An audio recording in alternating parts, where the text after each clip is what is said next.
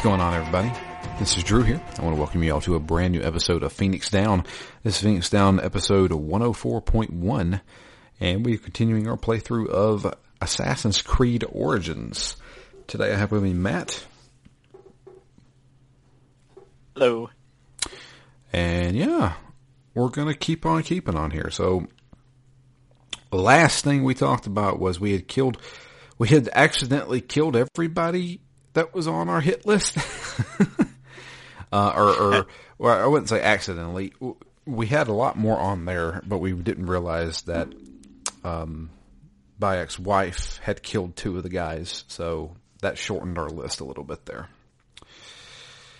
But we're not done by a long shot because, Bayek's wife has secretly been working with a few people, particularly the exiled queen, Cleopatra herself, has been basically trying to come up with a way to get rid of this shadowy group of people.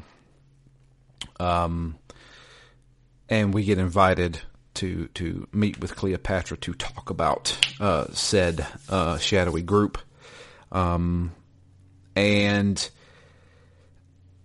it's you can tell this is kind of like the beginning parts of the Assassins and the Templars. Yeah.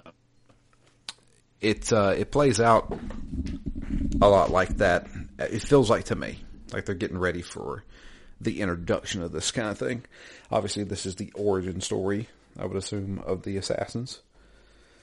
So, yeah. Pretty good name, then. Game name. I'm trying to think, God, what was it called? The Ancient Ones or something? What is she called, the group? The Order of the Ancients? Yeah, something like that. Yeah. And the people that we killed were just some of the smaller people in this larger order. And this order is actually the ones that's kind of pulling the strings. So Ptolemy is basically just a puppet in their game. Everybody thinks he's just ruling the countryside with an iron fist, but it's actually he's taking orders from this order. And in the process exiled Cleopatra, so she's no longer ruling, and Cleopatra decided to join up with the Greeks to basically have an alliance to go against Ptolemy. Which, correct me if I'm wrong, Ptolemy is Greek, right?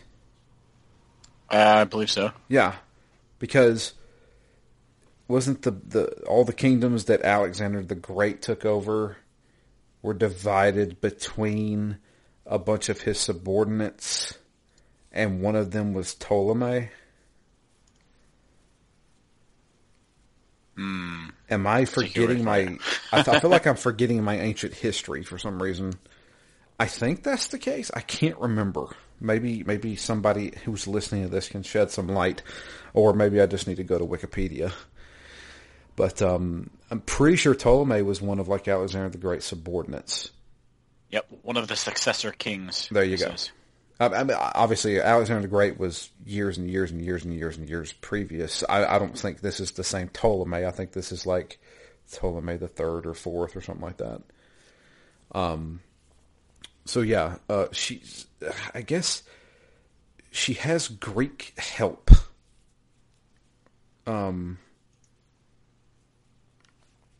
I don't know. But she gives us another list. That's the most important thing. She gives us another hit list. Wants to take out these guys who have been basically instructed to be almost like mayors of these regions or governors of these regions, who are trying to take them over in many different ways. So you have code names, all the code names. So you have the scarab, you have the hyena, you have the lizard, you have the crocodile, and there's one more, right? Or is there just 4? There's just 4. There's just 4. Okay. So, Yep. yeah. And you do them in that order. You do scarab, hyena, lizard, then crocodile.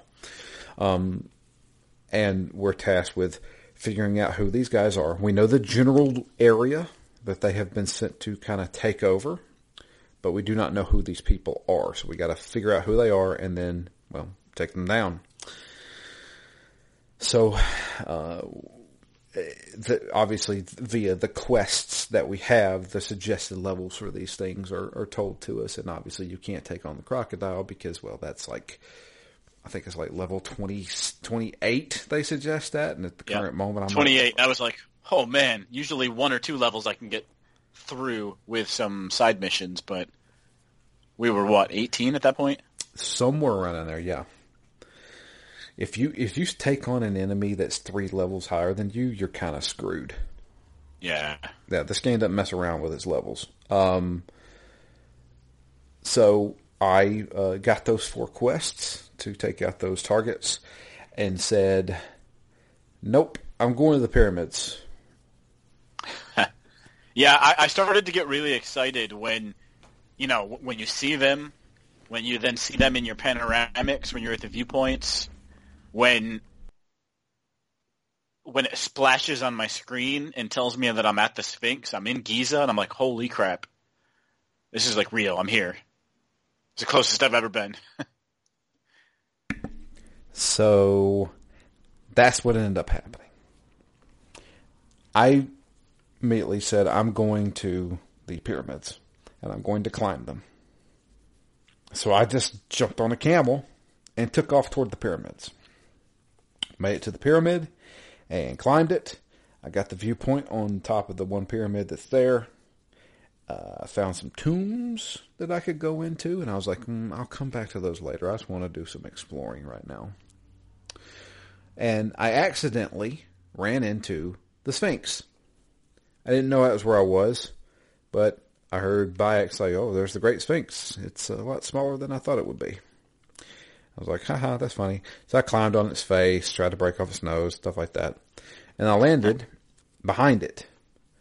And he said, oh, a hidden entrance. I was like, what? So I climbed into the Sphinx and went down into this underground tomb and came upon this room. Did you do this, Matt? No, I didn't do this yet. Oh. I climbed the pyramids, but I haven't climbed the Sphinx. Okay. So I have to talk about this because this is what I did this entire play session. So I went into the Sphinx. There's a tomb up under. There is a room that is like a dome room. So it's like a dome ceiling. Mm-hmm. And it had one shining beam of light coming down onto this map of the entire region. And I was like, oh crap, we got some Indiana Jones stuff here. Yep. That seems pretty cool. And I was like, all right. And I looked up at the light and it was a constellation. And I was like, oh shit, I've only got one constellation so far in this game. I wonder what happens if I get all the constellations and come back here. So I proceeded. It's an endpoint. Yes. So I proceeded to go find all the constellations. Let me tell you something. And I have no problem saying this. I use the fact for this because it's going to take forever to find them. Yep. I've got, I think, 4. So there's 12 in all. This took me about 4 hours. Where Damn. I knew exactly where to go. But I had to travel the entire map to get to them. I traveled the entire map, got all of the constellations. I then returned back to the Sphinx. Now something else happens. I activate this table that then opens up and I can go even farther in. And Bayek says, I don't know what this is. This is not Egyptian. He slides down into this gigantic chamber. I'm talking, it's huge. And it's made of some kind of weird material that I don't think exists in this world. And you come up to this pedestal, and it says you need 50 silica to open this. Now, Matt, do you know what silica is? Within the game? Yes. Yeah, we've seen it once or twice in the game so far. It was the...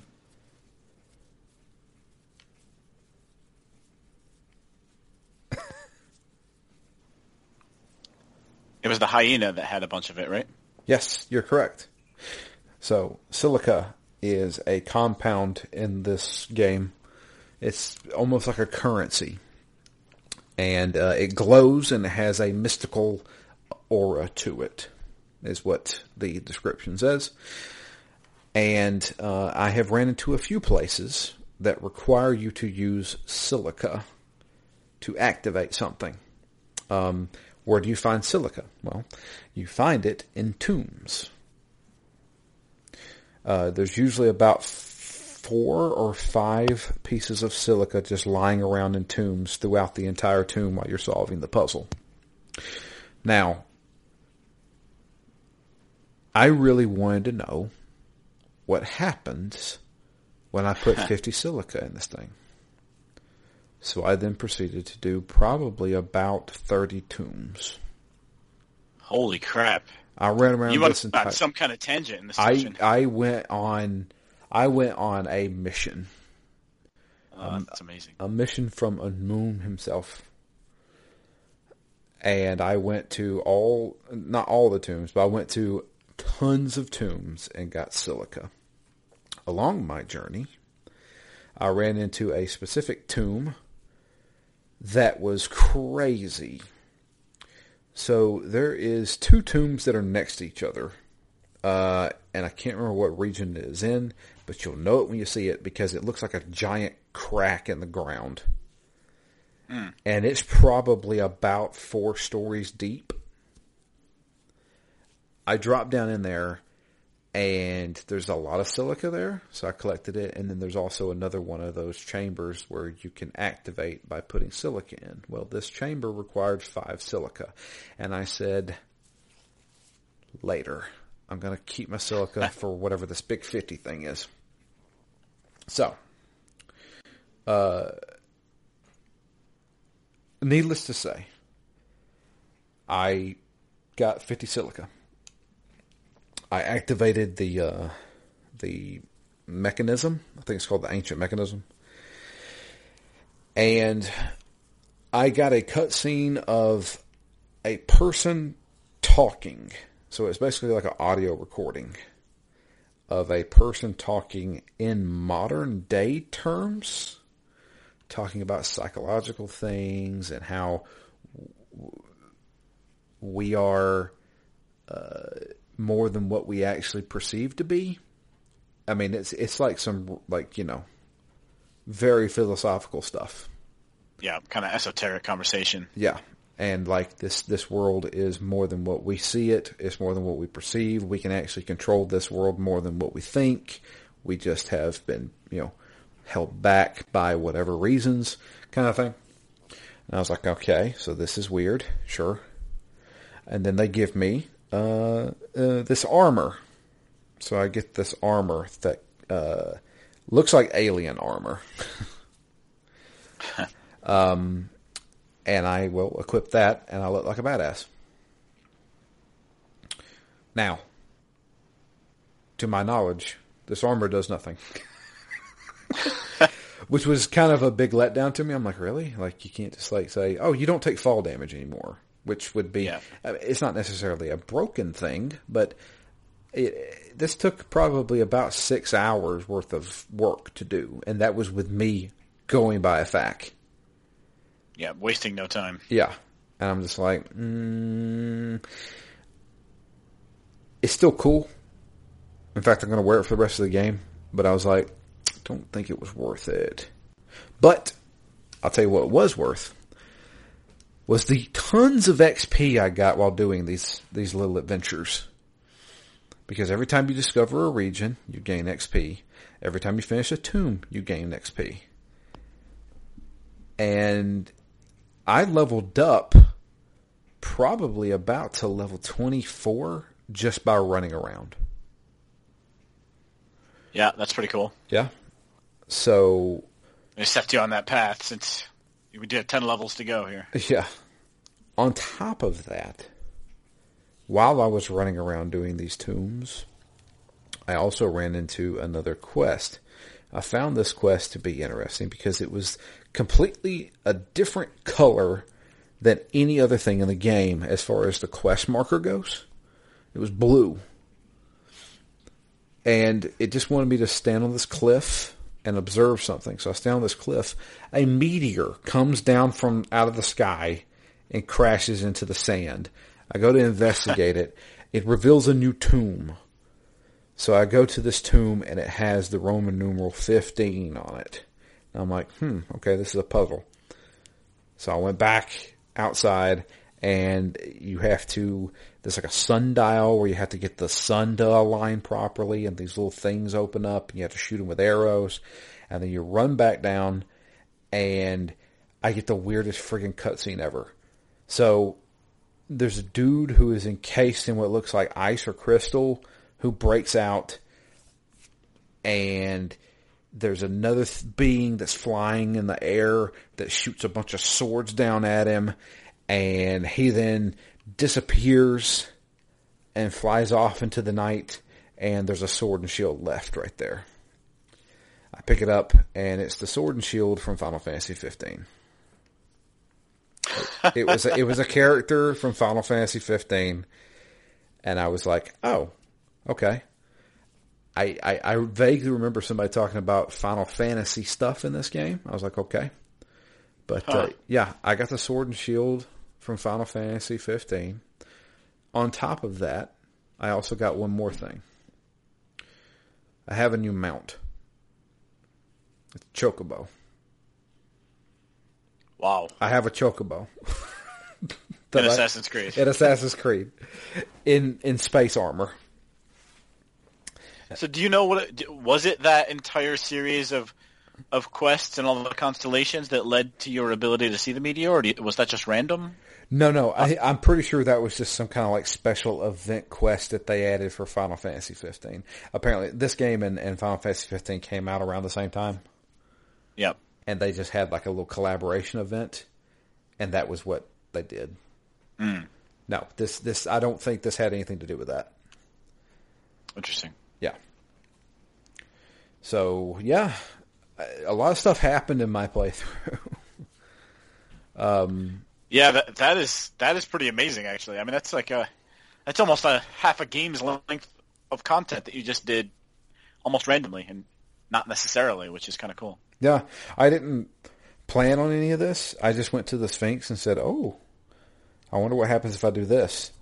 And then I did that. And I said, I wonder what happens if I do this. And then I got that armor. And then I was just roaming around and ran into a Final Fantasy character and then went and killed some dudes. By the time I made it to the Scarab, I was like level 24 and I was just mowing guys down. Yeah, I imagine they didn't expect too many people would have done that just before that series of assassination targets. Yes. So I technically broke the game for the next 3 targets. Not necessarily meaning to. It was just like, oh, I'm getting XP for this and this and this and this and oh, I leveled up.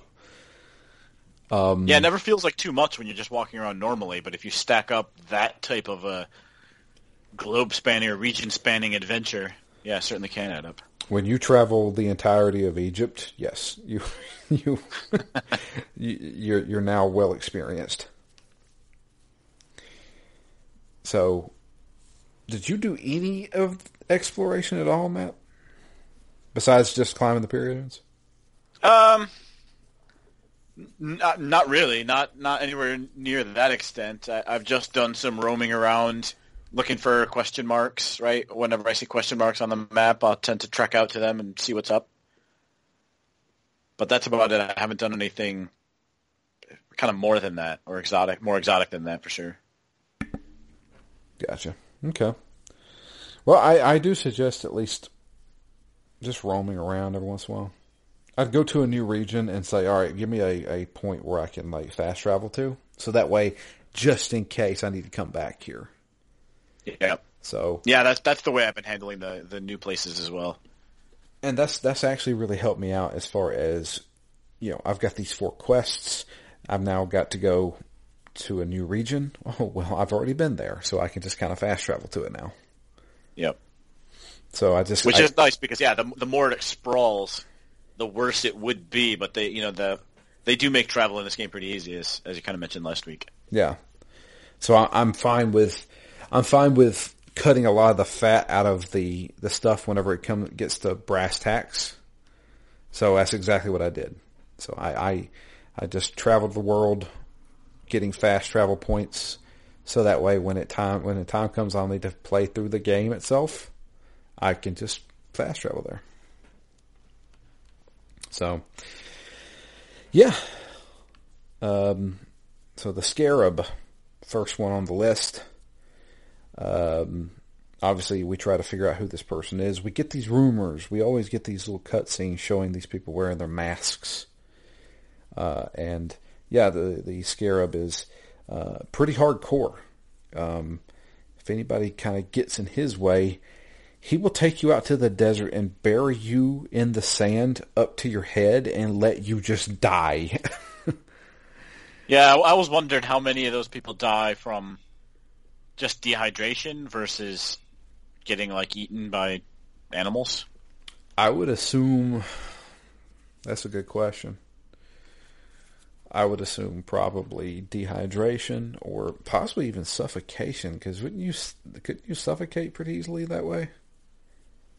Yeah, I mean, I would think so. If the wind's blowing, it can blow all that sand right in your face. You can't clear your face. Yeah. I mean, they do make a comment at one point about how long you'll last, or how long a person would last. And so it leads me to think that it's mostly just dehydrating and dying of nothing else needed. But, right. But I'm sure some people get eaten. You can't really, you can't stop anything from doing anything if your hands are underground. Right. So the first little piece of information that we get is that there was a man who was kidnapped and tortured by the Scarab, who's being held in this area. So we go and rescue that man, and unfortunately he can't talk to us because he has had his tongue ripped out. Yeah, they cut off his tongue. But they do mention that we should go. So we take him back to his family, and his daughter is there. And his daughter suggests, "Why don't you go find my husband? He can probably help you out with that." So we go search out this man, and he is kind of trying to take over this small city by being like a protector. Bandits keep coming into town, and during this time, bandits come into town during a sandstorm. So we have to help him by fighting off these bandits during the sandstorm. This game I thought glitched on me for a second because I killed everybody there, and the guy still just stood there. And I was like, are we done? What are we doing? But he finally kind of got out of that. I think this was the fight. I actually had quite a lot of problems with this fight. Oh, really? This is the one where you're kind of half inside a building, and it's you get the sandstorm, and you're kind of on the middle of a sand dune, and there's people around the pillars. Yep. Yeah, this one probably took me over 10 tries. Really? Yep. I was not getting one hit killed, but it was basically 3 hits and I was dead. And, any one of those clowns I could take out 1-on-1 or 2-on-1 pretty easily, but, at some points there was 3 or 4 or 5, and sometimes this guy that we're with, Taharka, is distracting them, and sometimes they ignore him and come after me. And anytime there'd be 3 or 4, I just a little too eager to get an extra hit in, and then I'd get comboed and die. So I don't know. Took a little while for sure, but actually I had to set my controller down and like walk away for a half hour. Oh snap! Then you got a little upset with it, did you? No, not really upset with it. I was just like, look, I'm not getting any close. Like, so the first time I went in and got killed. The second time I went in and I got like all the way through and then died at the next section and it put me back. And then the next like 8 to 10 times in a row, I barely got in there and I died. I'm like, look, I'm just not getting any better at this at the moment. So it was a little bit frustration, but mostly like I just need to clear my head. Yeah. Came back a half hour later and like per the norm, like I beat out my first try. Yeah. That's usually how it goes. The one thing I have to give this game, criticize this game for, is the fact that while you're exploring, and if you die while exploring, it starts you back relatively close to where you were. But if you're in a mission, get ready to go back a ways. And I'm just like, oh man, really? I'm back here? I didn't get like a checkpoint in between there somewhere? Yep, that hit me here, but yeah, it's hit me once or twice. Yeah, elsewhere in the game as well. But but after fighting off the bandits, he's like, "All right, you've proven yourself to me. I'll help you out. I'll try and help you find this scarab guy." He's like, "Well, let's go back to the house. We'll have a nice dinner, and we'll talk over dinner." Okay. At that point, I was thinking, so, all right. Before this, I started noticing a pattern. I noticed a pattern of, we need to find somebody and assassinate them, right? Well, we never know who the person is. And I was thinking to myself, right before this series, wouldn't it be interesting if you never knew who the person was until the very end and you thought it was an ally? And lo and behold, Bayek sits down for dinner. He's sitting with the guy's child and his wife and, well, the poor grandpa that had his tongue cut out. And he pours you some wine. Bayek drinks the wine and starts to feel a little woozy, passes out, and when he wakes up, he's in the middle of the desert, buried up to his head in sand. I like that there was no interim here either. Yeah, there was it goes straight from him passing out to him being buried. That was probably one of the best parts about it, because usually you get that whole seeing him like being drugged while being dragged away or something like that. Nope, it was pass out and then immediately wake up in the desert buried. And I was like, you did it, you sly devils. And I was like, all right. I at this point I was like, this is awesome. I was like, this is fantastic. And then you take over as Bayek in the desert, and you're just like, all right, so what do I do? So I was like, all right, well, I can call Sinew. So I called my bird, and I was like, that's not doing anything. I was thinking maybe I send the bird to help. You'll get help. And then finally the game said, hey, idiot, call your friggin' horse. Yep. I was like, oh, okay. Same thing for me. Yeah. So I was like, oh, okay. So I called my chocobo. And my chocobo came and had pulled me out. And at that point we were like, all right, well, we know who it is. I'm going to go kill him now. Yep. And I feel like the setups are better than the assassinations in this game. Because I've done more assassinations than you have, and I can safely say that the assassinations in this game, with the exception of one for this play session, are a little bit lackluster. Just a little bit. Because it always just feels like, oh, they're in this area that you've been into before. All you have to do is just go find them and kill them. and he's going to be heavily guarded, so, obviously you expect a fight. And I'm like, okay. But it feels like the setups to these assassinations are far more interesting than the assassination itself. Is that how you feel? Yeah, I mean, I would agree with that, but I haven't felt that as much of that connection to the setups. I do think they're better than the assassinations. But what I get from the assassinations, I still like, and it's kind of what I like about the game, because you can end up just in some of these fights where you can pick people off here and there and kind of wind your way to the end boss sometimes, or accidentally kill somebody. Aside from the one that does feel more like a boss fight.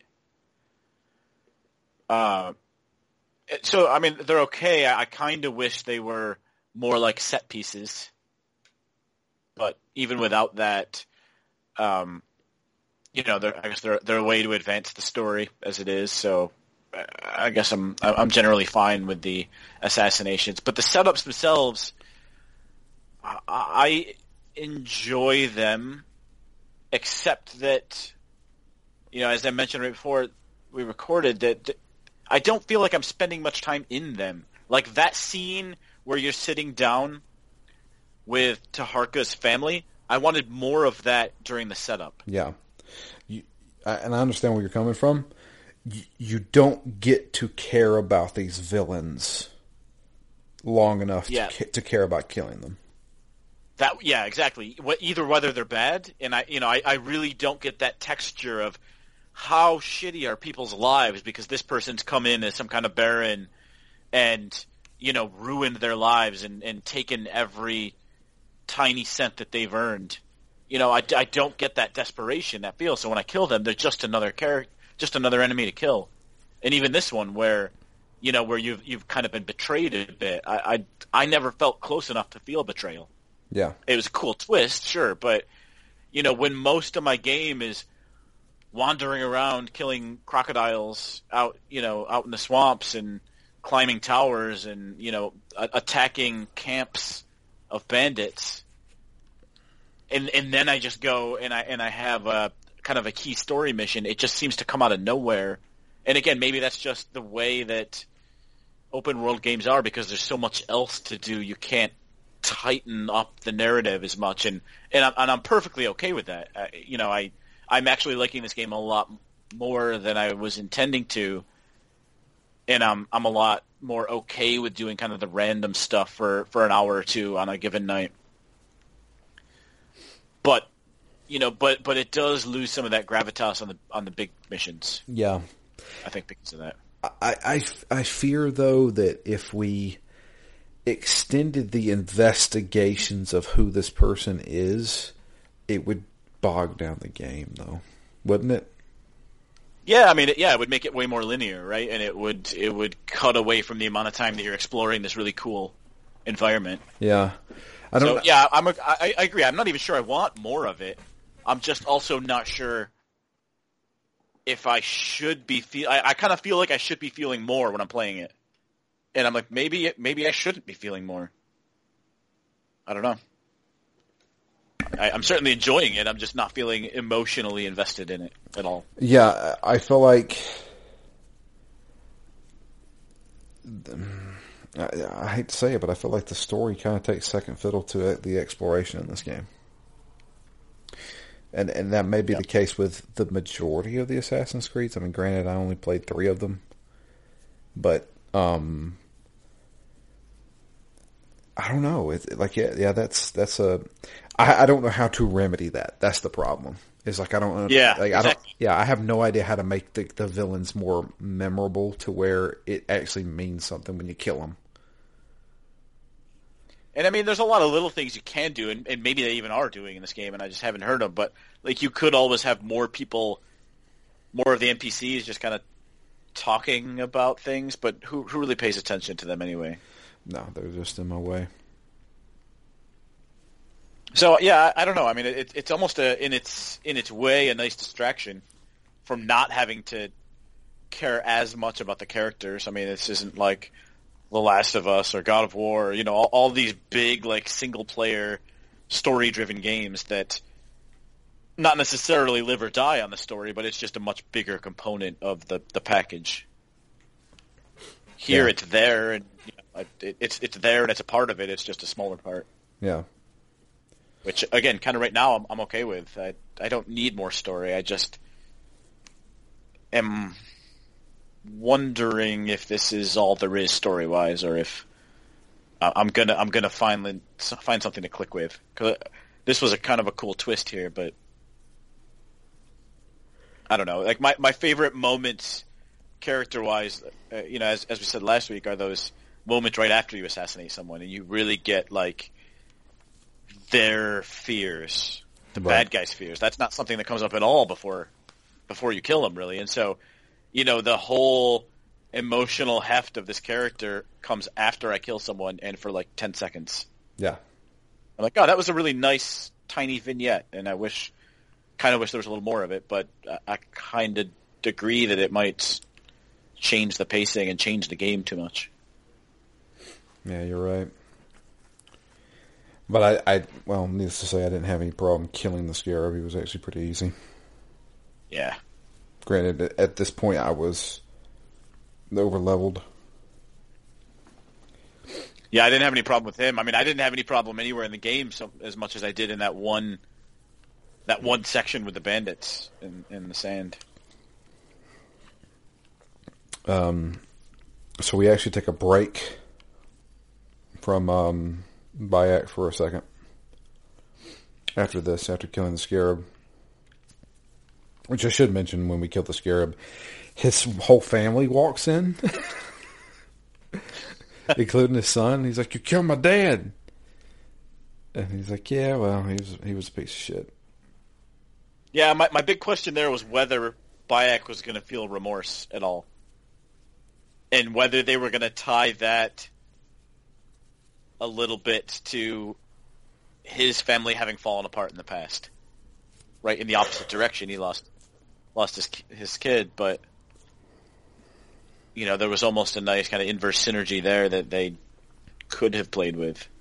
But he was basically just like, raise your kid better. Raise your kid, to go on a different path than his father was on. Yeah. So, I think, we get to take over for Aya, and we get a taste of the I guess the old Assassin's Creed 4 Black Flag combat, because it's all boat which combat. was pretty cool. And Aya is out to rendezvous with, who is it? It's Pompeius Magnus? Pompeius Magnus, is that who it is? I think so. Who was another one of those guys who got part of the kingdom of Alexander the Great, right? Yep. I thought. Because she is wanting to basically bribe him into helping out Cleopatra's cause.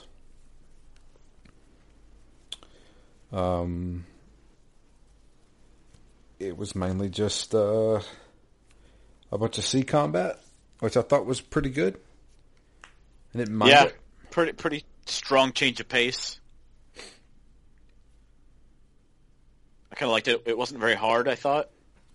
No. I mean, the only thing you really do is dodge arrow volleys, shoot arrows, and then when you get close enough, shoot your firebombs. Yep. Or ram the boat. Yeah, or ram. But, did all that.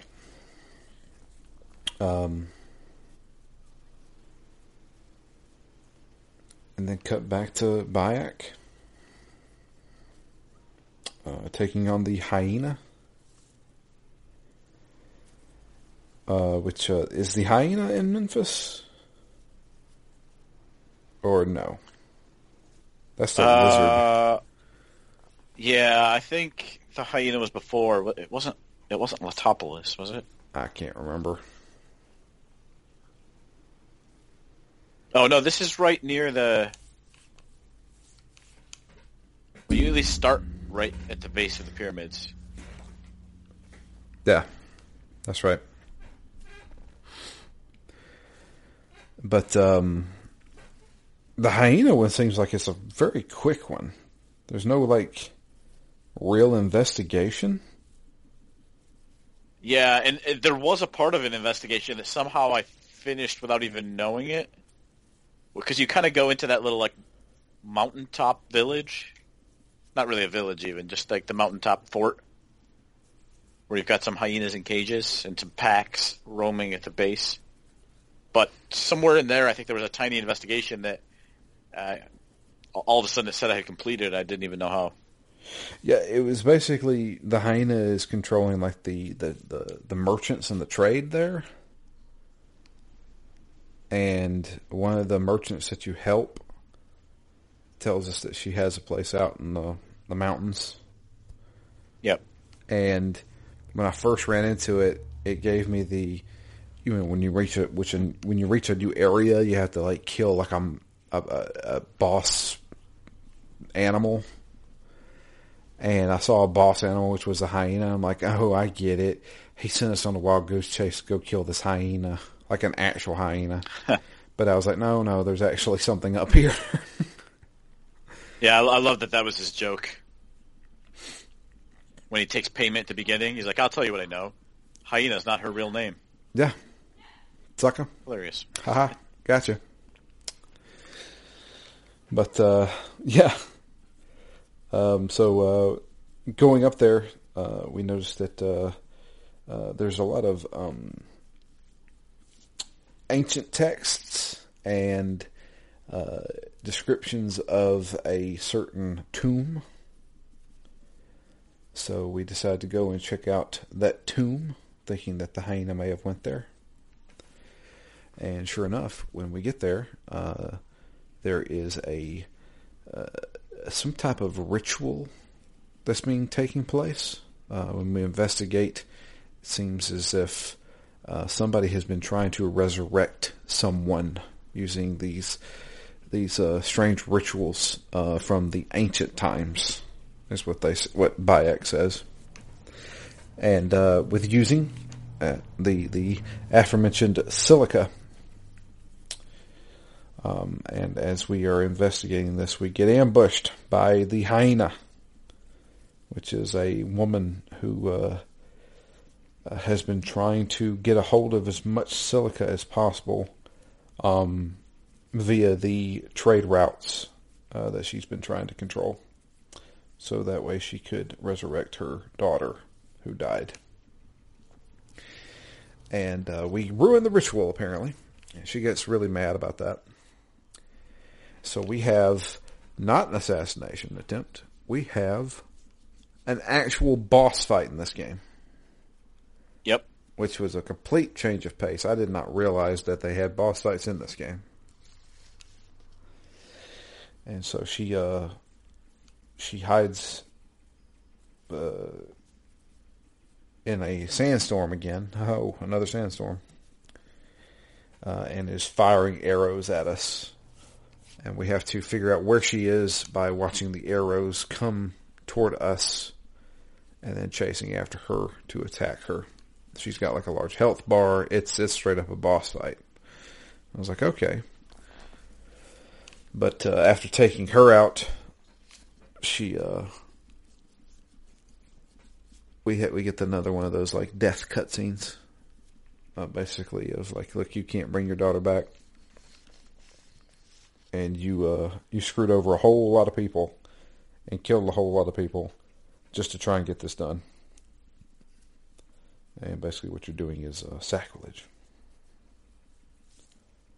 Yeah, and again, I was kind of like, man, just think about all those people that have been screwed. Think about the reach of that greed. And that, like, I mean, I guess self-centeredness. Matt, I believe your mic muted. Yeah, sorry, my mic's being a pain. Anyway, the greed and self-centeredness. Yeah, and just all the people she screwed over, like that. That really could have been a bigger story, right? Instead of just saying, "Hey, this is a person who's totemically using the hyena as their mascot." What did we get early on in that kind of quest line or quest to really make us be okay killing her? I don't know. I completely agree. This one assassination or target just felt almost glossed over compared to the rest. Yeah, especially when once again, I think trying to bring the daughter back from the dead is something that, hey, Bayek maybe could reflect on. He himself has a dead child that he may have wanted to resurrect at some point. There's no pet cemeteries around there. And, that's such a strong parallel to his biggest grief and the thing that drives him in literally this entire game. How do you not draw more connections there? I don't know. I don't want to harp on it because it doesn't bother me, or I don't see it as a negative anyway. It's just as soon as I saw that, I'm like, man, this could have been so much. It could have been such a big part. I wonder how many. Maybe this is too broad a question, but how many assassinations are there per Assassin's Creed? And is there any way that we think it would have been better or different had there been more like 4 or 5 rather than, I don't know how many there are, 10 or 12? No, I don't know. That's a good question, and I cannot answer it because I cannot remember. But yeah, I don't even remember how many I assassinated in the first game. I think 2 or 3, and I was maybe 20 or 30% of the way in. So again, maybe 10. I don't know. Yeah. I mean, yeah, I guess you could have lesser targets or fewer targets, and it would you could flesh out those targets a little bit more. But this one especially, I mean, somebody whose child has died and kind of goes crazy trying to bring them back. Well, I mean that's almost Bayek. To have him not even, I don't remember, maybe he did do it, but I don't remember him reflecting at all like, I understand your pain, or I would have done this myself if I could have, or anything along those lines. That's true. He's merciless. He's cold. Yeah, he doesn't take any crap. Yeah. But the next target is the Lizard, who is now in Memphis. So now we go to Memphis. Yeah, it's been a while since I've been back to Memphis. Been back to Memphis. Walking in Memphis. Walking in Memphis, indeed. But did you do anything here? I just explored, really. I think I started the next quest, but really just spent the time wandering around. Gotcha. I got excited. I think the front gates that you see are actually what they styled the Memphis Zoo gates after around. Oh, really? Yeah. I want to bring up some pictures and see how closely they correlate. Maybe it was just Egyptian themed, and I just assumed that it was based on this in Memphis. But now that Memphis the city and Memphis the place in this game at least have some similarities, I don't know, kind of cool. Memphis, Egypt was famous for its big walls, right? And they have the 2 massive walls. Certainly in game. I thought. In real life, still. All right. As far as I'm assuming, I guess Memphis, Tennessee is named after Memphis, Egypt. Must be. I would assume. Kind of like how Athens, Georgia is Greece. Which that actually, I think when I left Athens, Georgia, for that one time, I said leaving Athens, and I didn't realize that for months somebody thought I had been to Greece. Oh, well, there you go. Yep. It's like, well, it was a fun trip. It's not that exotic. It wasn't Greece. No, you were right there in the outer parts of the northeast Georgia mountains. The only thing that city really has going for us, the University of Georgia. But I guess that's where we'll stop. I did do the lizard, and after that you move on to the crocodile. I will mention that all of my leveling and experience caught up to me as soon as I hit the crocodile missions. Yeah. What level were you? Were you still over leveled at that point? At the point of finishing the lizard, I was over leveled, but as soon as I killed the lizard, it popped up saying, "Oh, you need to be level 28 for this," and I was 24 at the time. Yep. And I was like, yeah, because they were in red, like, you may want to level up once or twice here. So I was like, okay, yeah. So I had to do a few side missions to get to the crocodile. I'm currently halfway through the crocodile missions. But yeah, we'll leave off with that. We do have 2 emails this week. Oh, nice. The first one comes in from Jeff. It's titled Assassin's Creed Origins. It says, I have a very unpopular opinion in regards to this game and the series as a whole. I have played and enjoyed every Assassin's Creed game. This one, however, is my hands-down favorite. My enjoyment of these games comes down to 2 elements. First, the setting/time period, and secondly, how heavily it leans into the Assassins versus Templars narrative. I think this game has my favorite open world in the series, which was such a mix of environments from desert to extravagant cities to lush forests.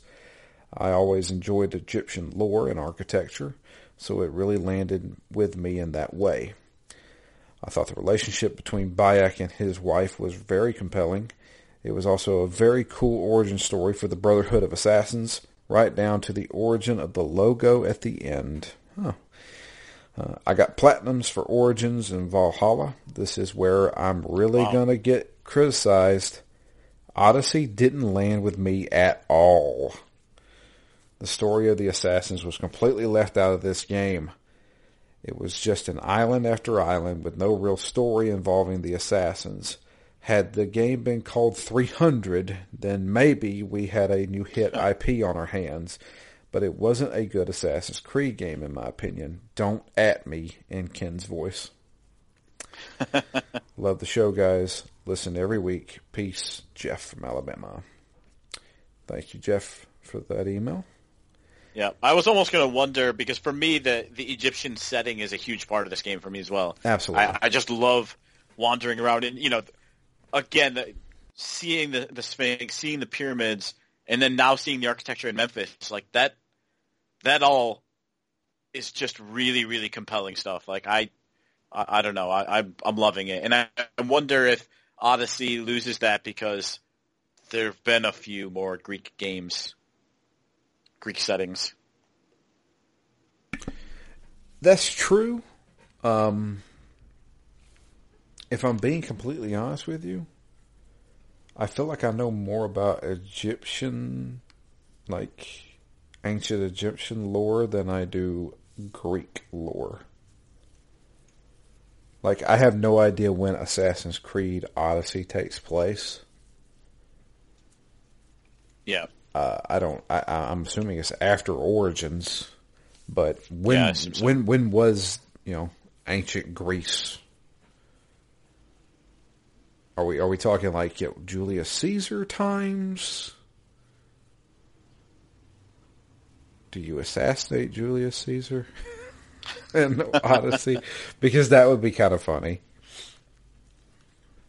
I remember Assassin's Creed Syndicate, took place in like the Victoria, London, and there was straight up just I'm pretty sure it was a DLC for Jack the Ripper. And I was Yeah. like, okay. That sounds pretty cool. Yeah. And I was like, that sounds awesome. I kind of want to play that. I own it, and maybe I will it one day. I don't know. But when does Assassin's Creed? I'm just thinking, like, between God of War and the one Xbox One game that I had for ages, the Rise or Reese or however you say that game. You know, and then Rome Total War. I feel like there's just a lot more Roman set games than there are Egyptian set games. Oh. Assassin's Creed Odyssey takes place during the Peloponnesian War, which occurred throughout 431 to 404 BC. So this takes place before Assassin's Creed Origins. Yeah, because we were at, what, like 60? No, we're at 47 BC, 40. or 43 BC. So this takes place, a long, long time. When the hell was Julius Caesar?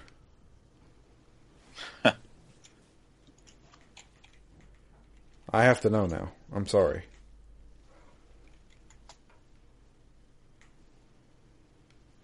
'60 BC.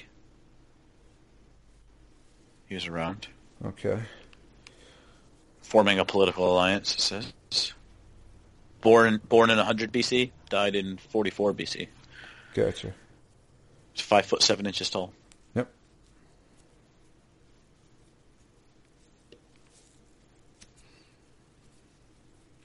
Dude named his daughter Julius Caesarus. Come on, dude.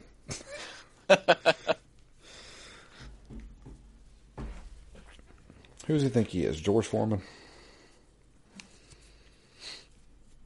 I assume we'll find out at some point. No. Could be in this game. Well, I say that because George Foreman named all his children George. In some form or fashion, I believe. But yeah, no, this is a hardcore history lesson for me because I don't remember half this from high school. So, while I do find history fascinating, and I feel like Assassin's Creed does a really good job of going back in time and kind of trying to put you in that world at that time. Yep. Yeah, it definitely does. I find that fascinating. But, yeah. Next email. I gotta bring it up. I forgot. Closed out of my Gmail, and that's what I get. This one comes in from Chad. And his title is called I Was Walking in Memphis. Classic. There it is. It says, howdy crew. So by now you should have met Cleopatra and are working on your second list of targets. You may even be done with your second set of targets. Although the second set of targets aren't the most memorable bad guys ever, I still found them pretty interesting with their own distinct motives. In the Assassin's Creed games, the Templars or Order members usually have a fairly benevolent goal mixed up with their nefarious means of execution. For example, the Scarab wanted to build towns and prosperity for his people. However, he was very secretive, murdered and tortured many, and even cut out his own father-in-law's tongue to keep his secrets and reach his goals. Interestingly, the event surrounding the Scarab actually pops up again in the first DLC a little bit in an interesting way. The hyena was trying to uncover the secrets of the ancient first civilization that created man, so that she could resurrect her daughter. Ironically, the lizard, well, should I talk about this or hold off? Yeah, you can. I mean, this isn't... I'm not on the edge of my seat waiting to figure out the lizard's backstory. Okay. Ironically, the lizard was a priest who didn't believe in the gods and rituals and was trying to undermine the temple because he thought the old religions misled and deluded the minds of the people. I'm not going to talk about the crocodile. That's a pretty good story. Oh, yeah. Pretty good character motive. The problem is you only see any of this for probably 45 minutes tops. Yeah. So, Says I'm not going to talk about the crocodile yet because I'm not sure everyone has got that far. If you're enjoying the game, you may also want to consider the DLC if you have it. The events of this game take place immediately before the Greco-Roman occupation, whereas the DLC takes place for years after the end of the main story, during the beginning of the Greco-Roman occupation.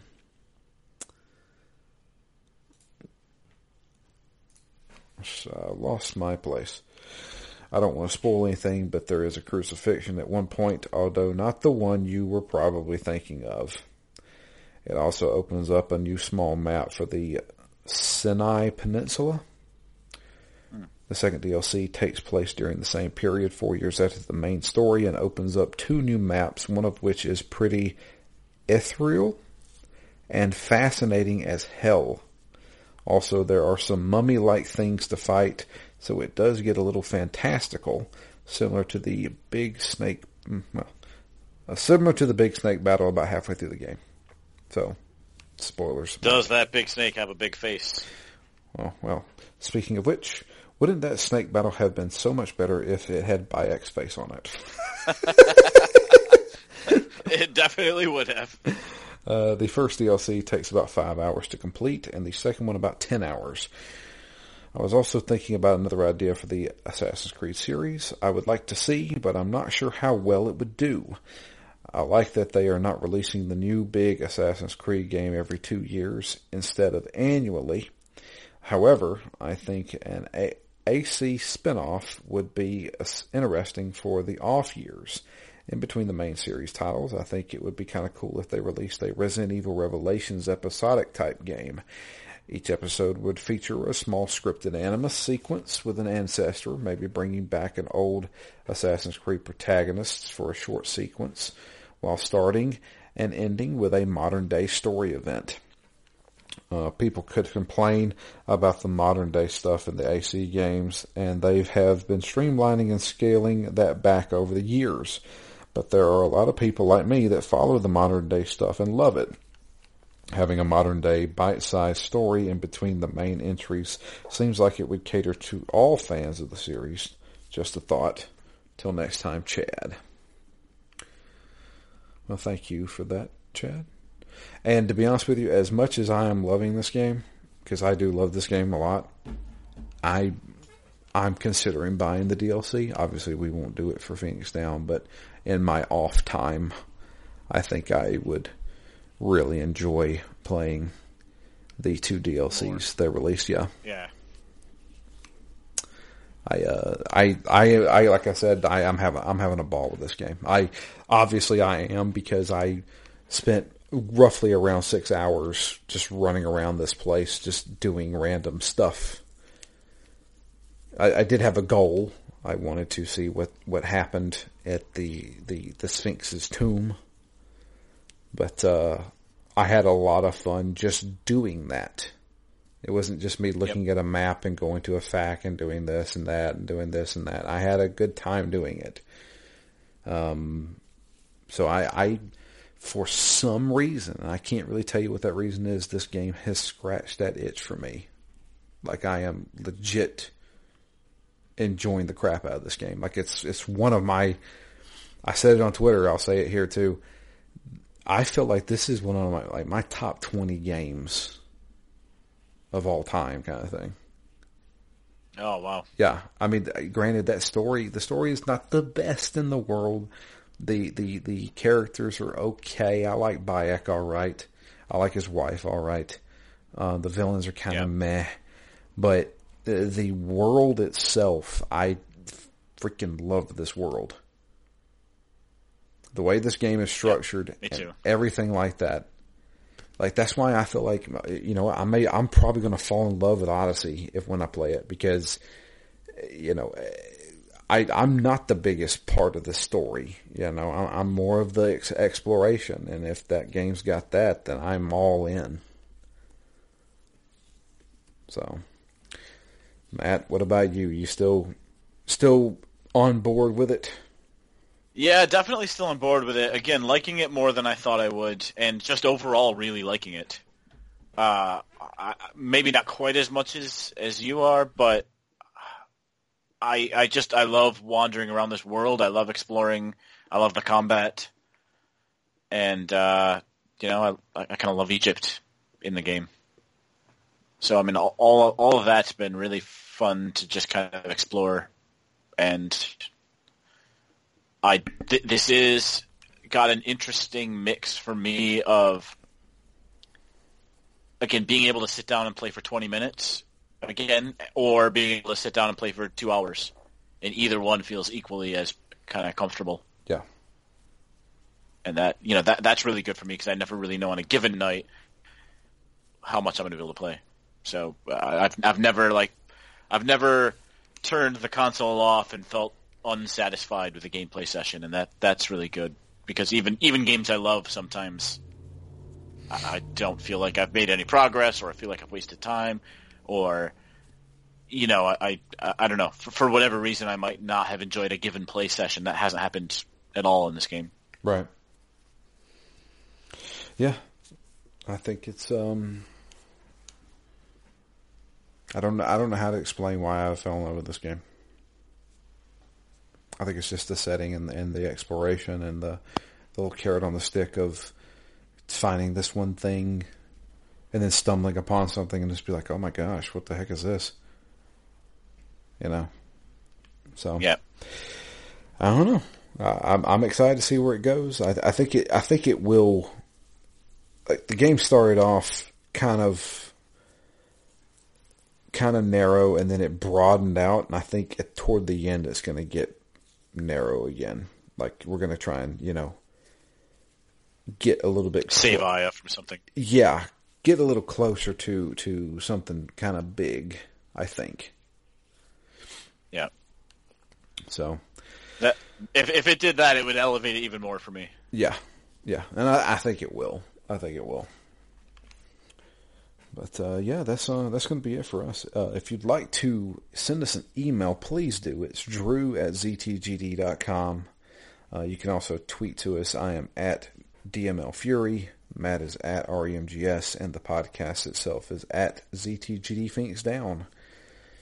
But that's going to be it for us. I don't know where we're going to make it to next week. So, full disclosure, I'll be able to record next week. The week after next, I'm not going to be able to play any of this game. I'm not going to be able to do anything as far as recording goes because I am going to be gone on vacation. So, I'm going to put as much time as I can into this game. Possibly beat it this week, but if you can't, Matt, that's totally okay too.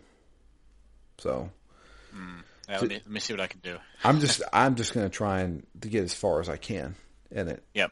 For the next recording, at least. But yeah, that's going to be it for us. I appreciate everybody listening. Thank you so much, and I hope you guys are enjoying it as much as we are. But until next time, I am Drew, and I'm Matt. And we're gone. Hope you guys have a great week.